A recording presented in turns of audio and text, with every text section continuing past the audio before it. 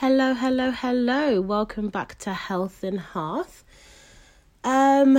Today, it's not going to be, the podcast isn't going to be as long as the other podcast because it is quite a sore topic. But, I think the facts basically speak for themselves with this topic. And not a lot of people within my age range go through this, but it does affect some people from time to time, which is why I wanted to pick up on it in the first place. So today's episode would be talking about loneliness. Now, I understand I'm speaking from a point of privilege because in the space that I am now, in my life now, I'm blessed with having people that I would consider really good friends, or, and I have a good, family support system there for me when I need them. But unfortunately, some people aren't so lucky. And unlike me, I tend to enjoy my own space. I like being alone. I like being surrounded by, the people that I like, people that I love. And because of, I think it's just my personality as well, I don't like too much around me, either have that be people or things or whatever. I am very selective with what I let into my life, especially at the age that I am now. I think I realized that, I'm going to try and say this in the nicest way as possible. Like, you don't have to be friends with everyone that you're friendly to. And to me, like, it was a lesson I had to learn over time, because I used to categorize a lot of people as my friends. And then I realized, wait, how is this person benefiting my life? And not that I'm like trying to take from people, but if, at the end of the day, if you can actively live your life without somebody, or someone isn't contributing or isn't actively contributing to your life in a positive manner, or, you only hang around with this person when you want to get turned up or whatever. Like, it's not a good basis of a relationship or a base of a friendship, because it wasn't, created on solid ground. But anyway, within myself, I like my own space. And I have the choice, and I'm very lucky to have the choice that, if I want to be surrounded by people, I can be. And I have people that are around me that are willing to, give me a pick me up if I need it, or like go out whenever I like, literally just a phone call away. But unfortunately for a lot of people, they don't have that support system for whatever reason. So loneliness is a subjective and unwelcoming feeling of lack or loss of companionship. This occurs when there's an inequality between the balance of quality and quantity of social relationships. So that's like, for example, someone can have like 500 people turn up at a birthday party, and they could be really nice people, and you might someone might classify them as friends. Now, you have a large quantity of people around you or in your life, but what's the quality of those people? Like, what is the quality of those friendships? What is the quality of those relationships? And with like drawing on people that I've cared for in the past in terms of my professional life, it's so common. Like, people will have thousands and thousands of friends on Instagram, or people that they will classify friends, and go out for drinks with and do all this kind of things. And it's like, when they've really needed them, when they've really needed to draw on those relationships to help them in a way, like, let's say, for example, they're down, or they've received some bad news or whatever, the people that they've surrounded themselves with for years don't care enough to be present or to be active or to contribute or to help in that person's life. And I think that's a really interesting definition of what loneliness is, because you do need the equal balance between quality and quantity. In terms of quantity on the flip side, like if someone has one really, really, really good friend that they've known for years that also has negative aspects to it as well, because God forbid if the person dies, then that's when you're really going to be suffering with loneliness, because, you know, you've put your hopes and dreams and you've told your deepest, darkest secrets, and you've been so closely connected to that one person that now that they've gone, you don't have anyone else to rely on. So I feel like for a healthy, stable social life, everyone needs a really good quality to quantity balance with their relationships and their friendships. And a lot of the time it takes time to realize, okay, who do I really care about and who really cares about me? Because for me, for example, I had a lot of what I was classifying as friends back in the day, and these people, not that they're you know, shitty people, they're not, they're great people. It's just that I realized that we only call on each other when we want to go out for drinks, or you know, if someone wants to get a little bit turned, yeah, everyone's on set, everyone's on site. But then if something really happened, like something detrimental happened in someone's life, no one was really there for the other. And I realized, I was like, wait, what? Like, for example, someone within our social group at the time, I think their parent had died. So I reached out to the person. I was like, you know, just come round, or if you want me to come round to yours, I'll come round, whatever. And they were like, oh, they just broke down in tears, because they were like, you know, no one else in our big group, there was like 30, 40 of us, and no one else had reached out to send their condolences, or to just, you know, say hi, how are you, hope you're doing well, kind of thing. And that's when I realized, like, nah, something isn't right, because 2 days later, you know, everyone's set to go out and party again, whereas no one's reached out to this person that has had something so tragic happen in their life. So it really just can't talk today. It really just matters and depends on the amount of people that you keep around you and the quality of those friendships. So yeah, let's get into it. Types of loneliness. Okay, so we've got social isolation. Now, with COVID, that's actually a requirement, unfortunately. And because, you know, a lot of people have had to, you know, social distance and socially isolate themselves, you know, it's led to a lot of other ill healths, like depression and anxiety and things like that, which obviously can lead to other things like high blood pressure. And, you know, it's, you know, it literally is a revolving door kind of thing.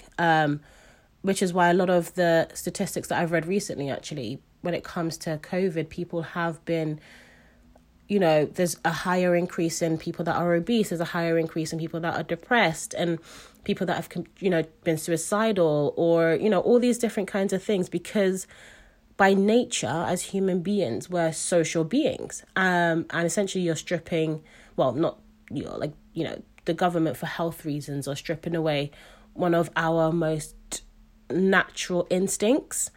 So yep, that's one of the types of loneliness, but, you know, obviously take that with a pinch of salt, because obviously it's a requirement now, but I'm just putting it into context of before COVID and all that kind of thing. So social isolation, old age, gender, emotional loneliness, social and existential loneliness. So in terms of old age, unfortunately, I've done my fair share of care of the elderly in my life, and I literally, when I said I've done my fair share, I was volunteering at 15, 16.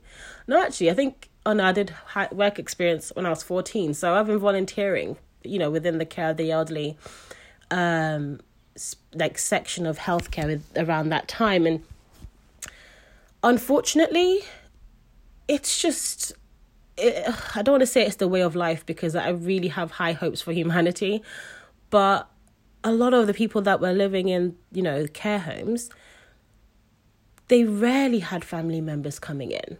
And it was so saddening to see that. It was really heartbreaking, because a lot of them, they had family members that, you know, they had kids, they had grandkids, some of them had great grandkids, but despite having such an extended family and being visited, solely just on your birthday or Christmas or New Year's or whatever.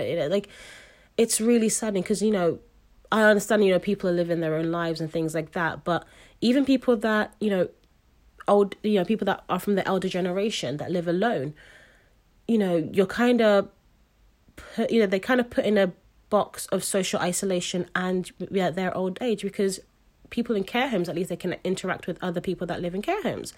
Whereas people from the older generation that live alone, and on top of that, don't have people coming to visit them. It's really, really saddening to experience. But that's that.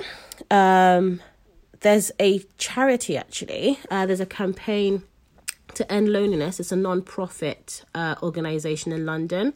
And I'll put their number in my Instagram bio as well.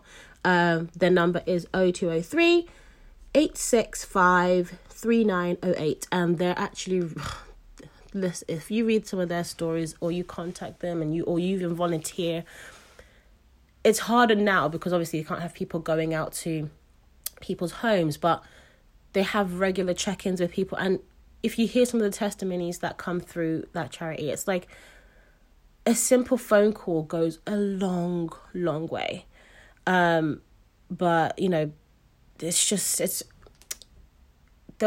hard to not get caught up sometimes with some of the testimonies that you hear and things like that. But I'll let you do your research on that. But that's the number, and I'll put it in my Instagram bio as well. What I've got written down, here we go. Constant loneliness is harder to overcome.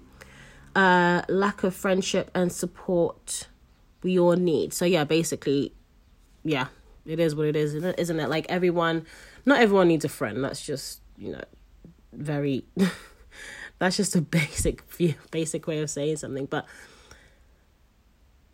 in essence, everybody does need someone. Everybody does need a friend. And a lot of the time, people's friends are their families. And that's great because, obviously you've known that person your whole life and XYZ. But when someone is consistently lonely, the reason that they say it's harder to overcome is because not only is someone set with their loneliness, but it's hard to break free from that loneliness once you have an opportunity to, because you've been so accustomed to being alone and being lonely. And even though a person might hate the fact that they're lonely, because they're so accustomed to it, it just becomes part and parcel of their life, which is very unfortunate. But 4 million of the UK population are of the older generation. Now, this is when the charity comes in for me, because it's like, obviously that's a massive amount of people. And 4 million people, there's let's just say at least maybe a quarter of them are live in care homes or live by themselves in their own homes because maybe their partners died or maybe their families moved away, moved out of town or moved country even. That's a lot of people that need support. That's a lot of people that need someone to rely on. Obviously there's groups out there that people could go to and social clubs that older people could go to, but it's really cute, but some of the older generation that I've encountered in professionally, they don't know how to use in the internet, I guess, as a whole. They don't know how to use smartphones and all these kinds of things, so they won't be able to access the groups. They won't be able to access the classes or access the whatever knitting, and that's just very stereotypical. That's very ageist of me, actually. But whatever group activity they have going, within the communities, for people that are from the older generation, they're not going to be able to access. So that's where the charity comes in, because not only do they provide you with that, they provide them with that support, they also give them options of what they can do to combat the loneliness that they're experiencing. So just a few facts about loneliness. Most of these facts are coming from Holt Lustard.